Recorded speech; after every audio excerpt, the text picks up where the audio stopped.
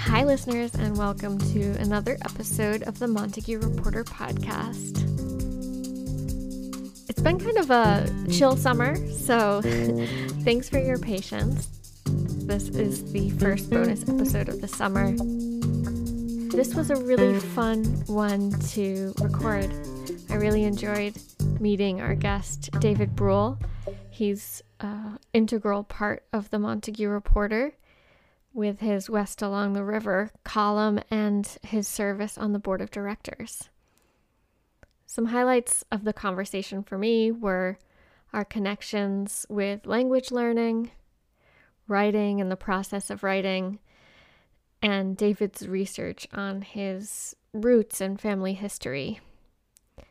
And by the way, I just wanted to mention, if you are interested in serving on the board of the Montague Reporter, you should reach out to David Bruhl or Mike Jackson. Okay, enjoy. So I'm David Bruhl. I was born and raised here in Turners Falls, actually born in the Farron Memorial Hospital. Right after the Second World War, I was one of the baby boomers, one of the first part of that wave of children and babies born right after World War II. I grew up what we used to call the Hill. Most of my family was living down here on L Street, 2nd Street, Avenue A. My father worked down here on L Street at Williams Garage, which is now the Nova Motorcycles spot. But when my father came back from the war, he had a chance to buy a house on the Hill next to his best friend, so that's what happened. So we lived up there over the Narrows, which had a huge influence on my life because it was within eyesight of the Connecticut River.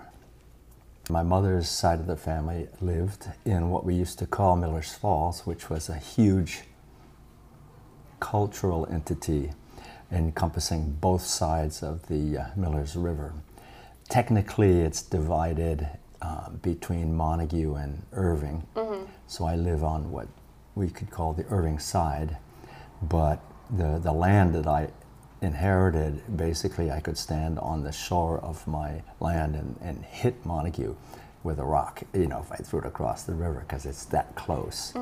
So, my mother's side of the family, actually they came to town right after the Civil War, so I've got pretty deep roots there. And my great-grandfather was a mixed race, Native American with African blood and white blood. I've written a book about it. He came here to work for the Miller's Falls Company, which was a brand new company. He drove horse and wagon for them right after, starting in about the 1870s. Of course, my great-grandfather passed away in the 1920s, and my grandfather lived on in the same house until the 1970s. And then when I came back to Miller's Falls at about that time and bought the house from the siblings of my mother, and so I've been there ever since. So, and my son is living there, so that makes 5 generations of us in the same house over 150 years basically. You often write about that in your column, your daily observations, and also like the history of your family there. So what is it like to live in amongst the history like that? Yeah, it's been really a source of stories for me because I have a pretty good memory and I listen to people a lot.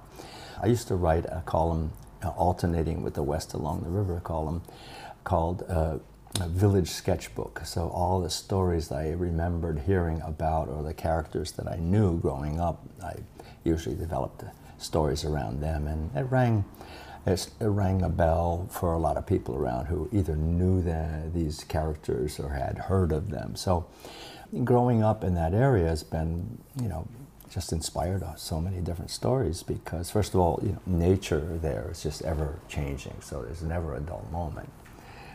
Just to find the material for a story, all you have to do is go out to the woods or walk along the river and something always happens. So I like to, weave that in. I kind of feel that because I have such deep roots there that I feel very grounded very centered there. I know stories about the woods before they were woods, when they were fields, when my great-grandfather was there, and my grandfather and mother. So, yeah, over the years, the stories from my columns, West Along the River columns, I mean, I started probably writing in 2005 or 6, every week or every other week, put it that way. And so that's a lot of years of articles that I think is kind of a really good capsule about life in this town. So I did collect all of these stories, and they have now been published in 3 different volumes, West Along the River. I call it West Along the River because, that inspiration came from an Irish fiddle tune called West Along the Road. And so I said, the river is flowing west. I play fiddle, and I've been to Ireland. I speak Irish. And so I said, West Along the River would fit just right. For the Irish, the west is incredibly important. Usually, if you're going in that direction, it's a good direction to go in. So come west along the road means, follow me, we're going to a good place. So you've written the 3 books, West Along the River 1, 2, and 3? Is Yes, that what they're that's called? Exactly Have what you they're written called. other books? Well, the other book that I mentioned about the genealogical search, that's called Looking for Judah. Intrigued by my great-grandfather's lineage, I started looking into that, and I had a lot of help from a cousin of mine who lives in town here, who's a gifted genealogist, and so she shared what she found out, and I told her what the missing links to her story was, because it led to this man, my great-grandfather Judah, who was something of an enigma, who was a family secret because of his color. So you found documentation on him? Yeah. What kind of documentation? For starters, local stories, but also looking at the U.S. Census, where a lot of genealogists, head first. Yeah, of course. And so, this particular great-grandfather was born in the 1850s, and where was he born? in Connecticut, in an Indian settlement outside of the town of Windsor called Poquonnock, to a woman of color, mixed race, Native and African, and a white father. So that set us off tracing all those different routes. And once having located the name of my great-grandfather's mother, we were able to find her parents and trace the whole line back to Rhode Island, to the Narragansett Indian Reservation. And I didn't want to do a genealogy book like this person begat that person and this kid married that person. It was just too boring. So I took more a writer's approach to it and developed this story as it unfolded. So basically, I came up with this way of telling the story with what happened step by step of how I discovered this, alternating with a chapter describing each generation of ancestors, a person from that generation going back to the 1700s to now. So in a lot of ways, it's a little challenging because you have to keep in mind what I'm doing in 2007 and what some of these ancestors were doing in 1720. Leapfrog to the next generation in the 1800s. In the meantime, what I'm doing after 2005, 6, 7 is meeting a cousin from Greenfield. He has just passed away, but he was African American and Indian, and lived in Greenfield, where I grew up, and lived in Montague. And we were not allowed to know that we had those connections. And they didn't know about us. Wow. When I finally met them, there was a big event at the Energy Park in Greenfield to celebrate the multicultural background of Greenfield, and they had a pretty thriving black community there well before the Civil War. And so there was a celebrated fiddler from Greenfield whose name was Putnam, John Putnam, and so they were celebrating him, and by doing that they got in touch with all of his descendants. And I knew I was connected with them because my genealogist cousin found that out. So I showed up and said, "Hi, here I am. We're related." And people said, "That's great. No, welcome to the family." And then of course, we had the family tree there, and my great-grandfather's nephews married into all of those black families because there were not too many other Native Americans around, and almost all of them had intermarried with the black families. So basically, it was all pretty well integrated, and it was just very moving. And from there, we went off with this cousin I mentioned, Donald Scott. We went off on all kinds of adventures together on the road looking for our roots. He had ancestors who were enslaved. He also had ancestors who were Native, Mohegan and Nahantic like me, and he had ancestors who were white, so there's tons of stories. I could talk all morning about how that worked out, but I put it in the book, so it'll be easier to check that out. So how can people get this book? I really favor local bookstores, of course. World Eye carries it, as does the Montague Book Mill. And the book mill has just been great because the director there, Susan, just, ever since I ever approached her about it, so she keeps my books in stock, and they go through, people visiting like to check up on local authors, get some insight into the local area. So, of course, you can get it online, but I don't particularly recommend that because the royalties are minuscule to an author. It's really not fair for a writer to. Yeah, and we like the local places.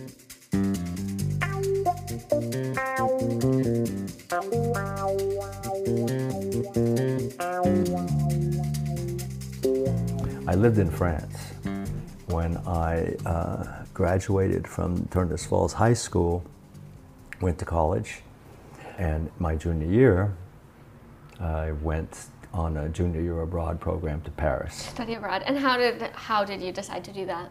Well, my name is Brûlé, so my grandparents living in town here spoke French. Were they French or from Quebec? Quebec. Okay. Quebec, yeah. And so I had that gene inside me, that strand of DNA, and it really struck a chord. I wasn't a very good French student in high school, but once I got to France, it really You became more serious. Yeah. It just came out. I mean, I wound up teaching French for 40 years, and I understand the psychology of what's going on, which is, for some people, you hesitate to open your mouth because you think you're going to make a mistake. So I was that way. It took months before I dared really take a chance. Oh, really? Yeah, it was unbelievable. What broke that inhibition was going out on my own hitchhiking over the Christmas vacation. Oh, that'll force you to talk. Yeah, exactly. So I'd get, you have no choice. I'd stop and somebody would take me and then start hitting me with questions. And, of course. And it didn't take long. I mean, I hitchhiked from Paris to Morocco. Wow, and that's a long way. So you went through Spain. In about 4 rides, and I spoke Spanish. Okay. And by then I had more confidence. So literally in that 4-day trip, I went from, not daring open my mouth to, the floodgates open, and I haven't stopped since. So that's basically what drew me to France. And then when I graduated, I had joined the Peace Corps. So I went to live in Morocco.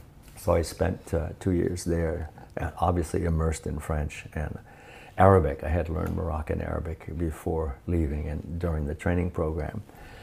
So yeah, so I lived in the Middle Atlas Mountains for 2 years. far away from any other Americans as I could get. This was in the late 60s. I just wanted to go find myself. And, you know, I had a job teaching English in a high school in the mountains there. And then when I was done, I returned to Paris and enrolled in the Political Institute in International Relations. So you told me earlier that you have lived in France on and off? Yeah. And I've read it in your column. You write about kind of your daily life in France a little bit. Sure. Yeah, that came about because when I did come back in 1972, had my degree from the University of Paris in international relations. Not a lot going on in Turner's Falls about international relations. But I came back because the house was going to be sold that I now live in. My grandfather had passed away, and his children didn't know what to do with it, so they were going to put it on the market. And I said, no, I'll leave Paris, bring my wife and son, and we'll live in the old homestead. Oh, you got married in France? Yeah. So backtrack to finishing the Peace Corps, going to follow my dream of going to the University of Paris to study political science. While I was doing that, I met my wife in Paris. She's Breton, born and raised in Brittany, but living in Paris. And so we got married in Brittany in a little country town where she was born and raised. Then we had a son, and I finished my degree. And when the house was coming up for sale here, all three of us came back. So it seems like a big sacrifice that you made to continue your family history and really dive into that. Later in the book that I wrote about looking for Judah, I explore that whole thing. You know, I didn't know why I came back. I just came back for sentimental reasons. And we were living in the city in Paris, beautiful place to be, but thinking about the way I grew up and she grew up in rural settings, neither of us are really city people. And our son was 1, and I'm thinking, okay, I'd really like him to be more connected with nature, get to know the rivers. So both of us took the plunge and said, yeah, we'll go back. But the saving grace was that as a French teacher at Amherst High School, of course I had the summers off. So I would literally go to school with my suitcase. The last day of school, we'd be on the way to Boston, to Logan, you know, within that day or within a day. Wow. So we literally spent 8 weeks in my wife Monique's family. So that was good for everybody.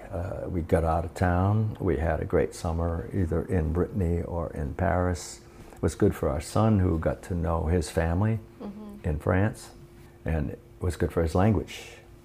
We only spoke French as he was growing up, and when he went to school, he had to learn English.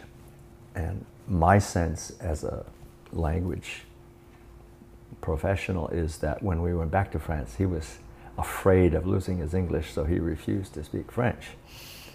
Until, just like me hitchhiking, his grandmother was babysitting him, and she didn't know any English. So he had, literally it took a week, but he had to break down and speak French with her, and that was it. And he, just like me, hasn't looked back. He's perfectly bilingual, actually.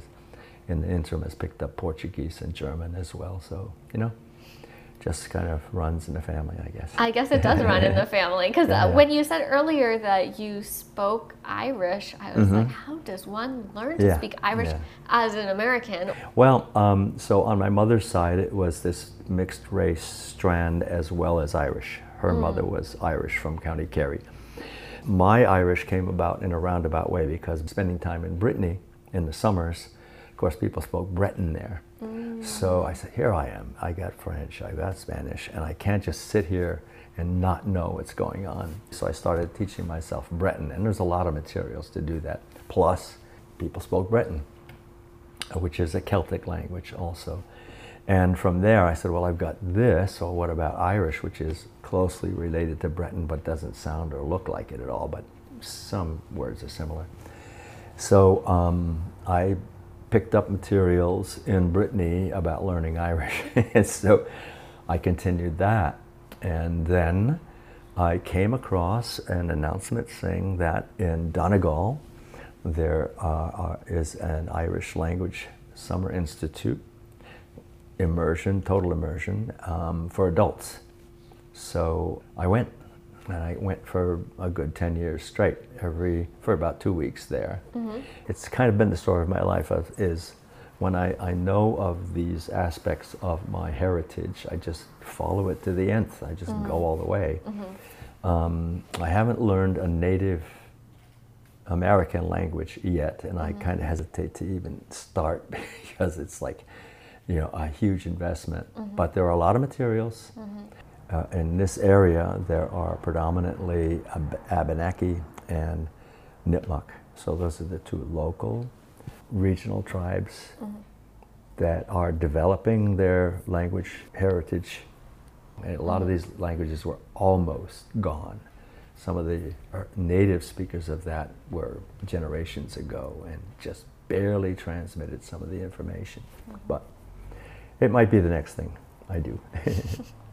So I had a question about your writing process, because I feel like I'm kind of in the process of getting back into, or kind of relearning writing and reading and that kind of thing personally. So it seems like you write a lot about your daily life, and I was wondering, how does your daily routine factor into your writing habit? So when this paper was founded, you know, I had all these stories in my head, and I had been writing a journal for, you know, ever since I was a kid. So I approached David Detmold, who was at the time the editor and founder, and I said, can I write a column? And he said, sure. So I wrote, you know, that very first essay that's in West Along the River 1 is there. And, you know, he liked it, people liked it, so he had me continue to write, oftentimes once a week, and then it got more expanded to once every other week, which is a lot better for me. When it's time for me to think about an article every other week, I sit in the morning especially, a cup of coffee, sitting outdoors, and read a little bit of poetry, and that usually triggers some images or what I see, so I just write them down as a journal. But oftentimes I've found that that journal is the kernel of a story. Poetry helps a lot. The brain waves, you know, it's like listening to Baroque music, really good for your brain. That surfing melodic way, and words in poetry are like that. So I get anthologies and I just read until I hit something I like. And then you journal on what you've just read? Yeah. From there, what I think is pretty archaic is I have a clipboard with a lot of paper on it, and I write it longhand. I'm sitting outside, so there's that kind of atmosphere that gets into the phrasing, and I'm writing longhand. And then when it comes time, a couple of days before the deadline, I sit down at the computer and I just type what I've written. But as I'm writing, all this new phrasing pops into my head, and so I'm going much further. And I let it sit a bit and then keep rereading it and looking for mistakes that Mike might find, but also, sometimes a better way of turning the phrase. But I do it, that's my so-called process, Okay. And it pretty much flows. I'm just very fortunate because, like I said, I've been writing my whole life. So I was never intending to publish, but I haven't run out of inspiration yet, and so that's kind of my method. I don't know if it'll work for everybody, but I do think that, at least from my generation, writing longhand, you have a different contact with your words as opposed to typing them out. And so I like that part, and I feel more comfortable with it, in spite of the fact that later I do type it out. But I think if I were sitting in front of the computer page and doing it, it wouldn't feel the same organic process to me anyway. So that's what I do. I don't know, it might not work for many other people, but it's worked for me all this time. So. Well, thanks so much for describing that. Yeah, it's there's, like I said, it's been a full lifetime that I've had here in town and out of town, and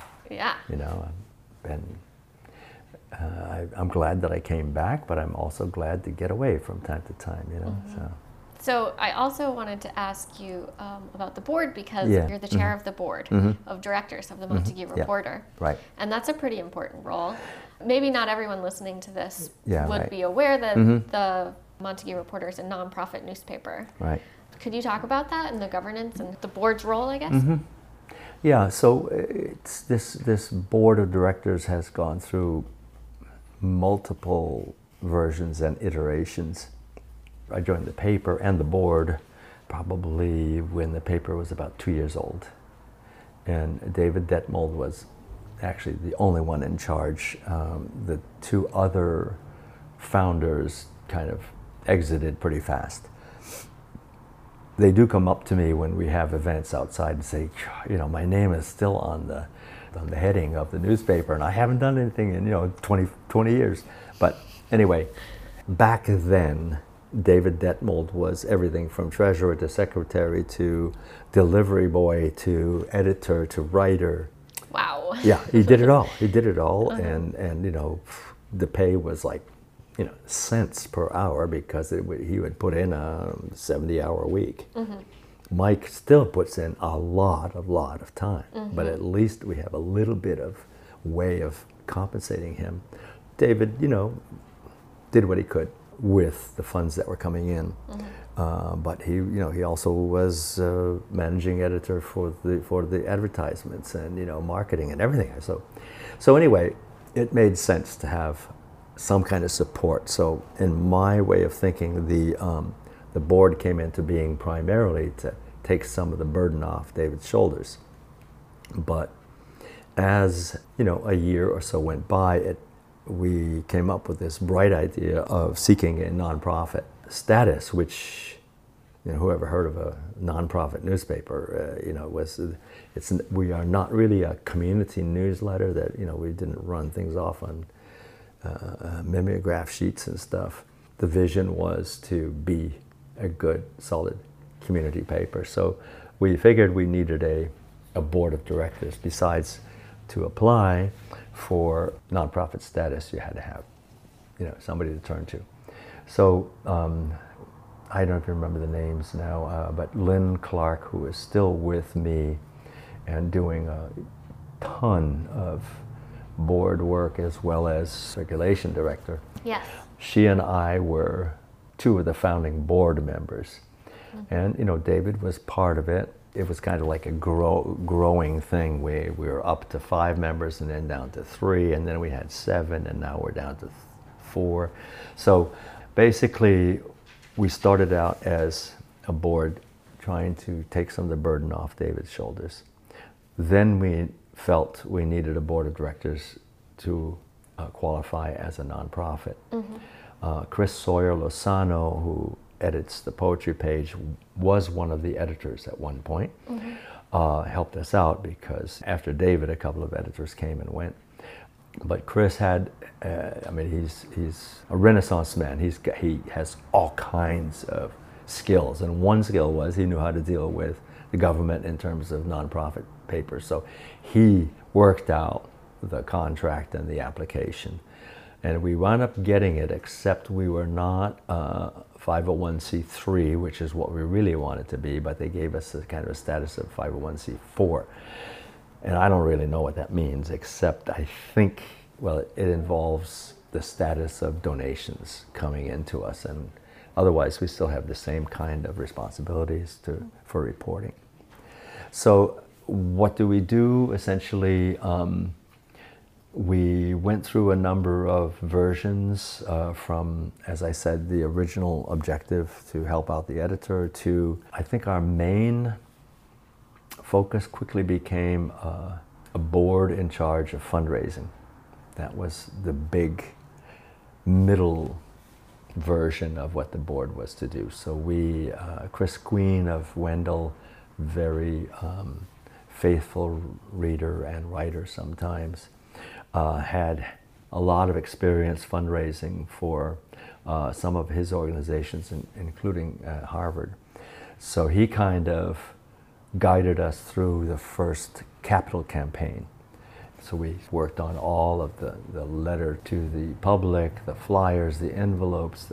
Lynn does a ton of that, and Chris Queen at that time helped out a lot. But that set the template for how to do capital campaigns, fundraising. So then we did all the stuff that that other boards do.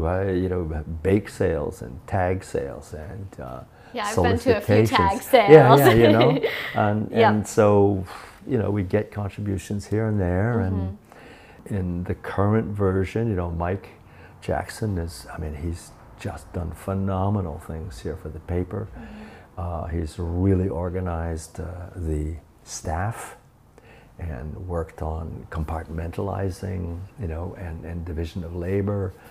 And he typically joins us for a monthly board meeting and does his editor's report. We have, Annie does finances and reports back on circulation and advertising. I don't know who now is in charge of that because the personnel changes.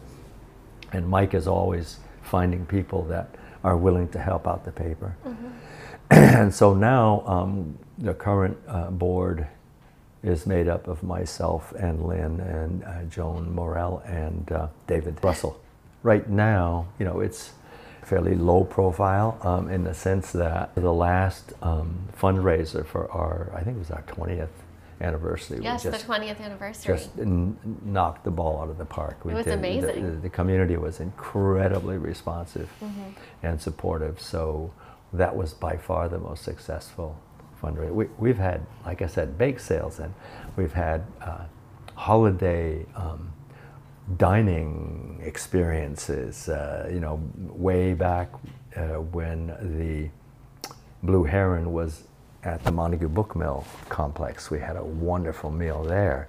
A lot of people came out, a lot of people donated, but that was years ago. Then we did things at the Wagon Wheel. We had game night. It was just trying to do all kinds of things to, we get a couple $100 at a time. And Lynn was always in charge of getting pledges from the local businesses for when the Turners Falls High School girls won the softball state championship, which they did year after year after year after year. And that raised a lot of money for us. We were hoping the girls would win because we could use that wonderful victory as a way to draw in a little bit more revenue. Businesses would say, yeah, I'll send in $50 if you put my business as congratulating the team. So Lynn came up with that. So it's just been that as we go. Right now, we're still organized. We're still part of the board. We're just taking a breather after that tremendously successful anniversary campaign. So, like I said, we've had high water marks of almost 8 or 9 people on the board, and then down to 3 of us, and then now there's 4. So are you looking for more people to be involved in the board? That would be really great if we could find people. People kind of think it's daunting, and it's really basically not. We meet. When we have a meeting, we have to go over business and all of that, and hear the status of the budget. Basically, we need people just to spread the few responsibilities around a little bit better. It'd be great if people hearing this would be interested. It's a really good way to help the paper out, help the community out. At one point, we basically came to the conclusion that the board would oversee generally the paper, and in terms of operations, but not have anything to do with the editorial content. So we don't oversee what is in the paper, but we do assist in the week-to-week operations in terms of finances, especially, and fundraising. That's the huge part. Yeah. I think that the paper could easily win awards and recognition. Oh yeah, if we only that's for sure. If we only had a person who was really able to pursue that. We all of us wear multiple hats in town, and I'm on about 4 town commissions in Irving and in Montague. So it's like, trying to keep everything straight. it would be really hard, but if there were a person who could pursue that, I'm sure we'd, this is such an incredible paper, and it's getting better and better, and the color is nice, the articles are wonderful. Mm-hmm. So so that's kind of what the board does right now in our current situation, where we're taking a breather, but we're also trying to figure out what the next source of revenue will be, because obviously the bulk of funds coming in are from subscribers and advertisers, and the sales through the stores sometimes it's helpful, but we're just barely I always chuckle when I tell people, nonprofit, it really describes us, because we aren't making any money, Yeah. So. Well, thank you so much, David Bruhl, for being here. Yeah, no, thank you for asking me to share this. Yeah. It's great to have being given the chance to talk. Hope we'll get another chance.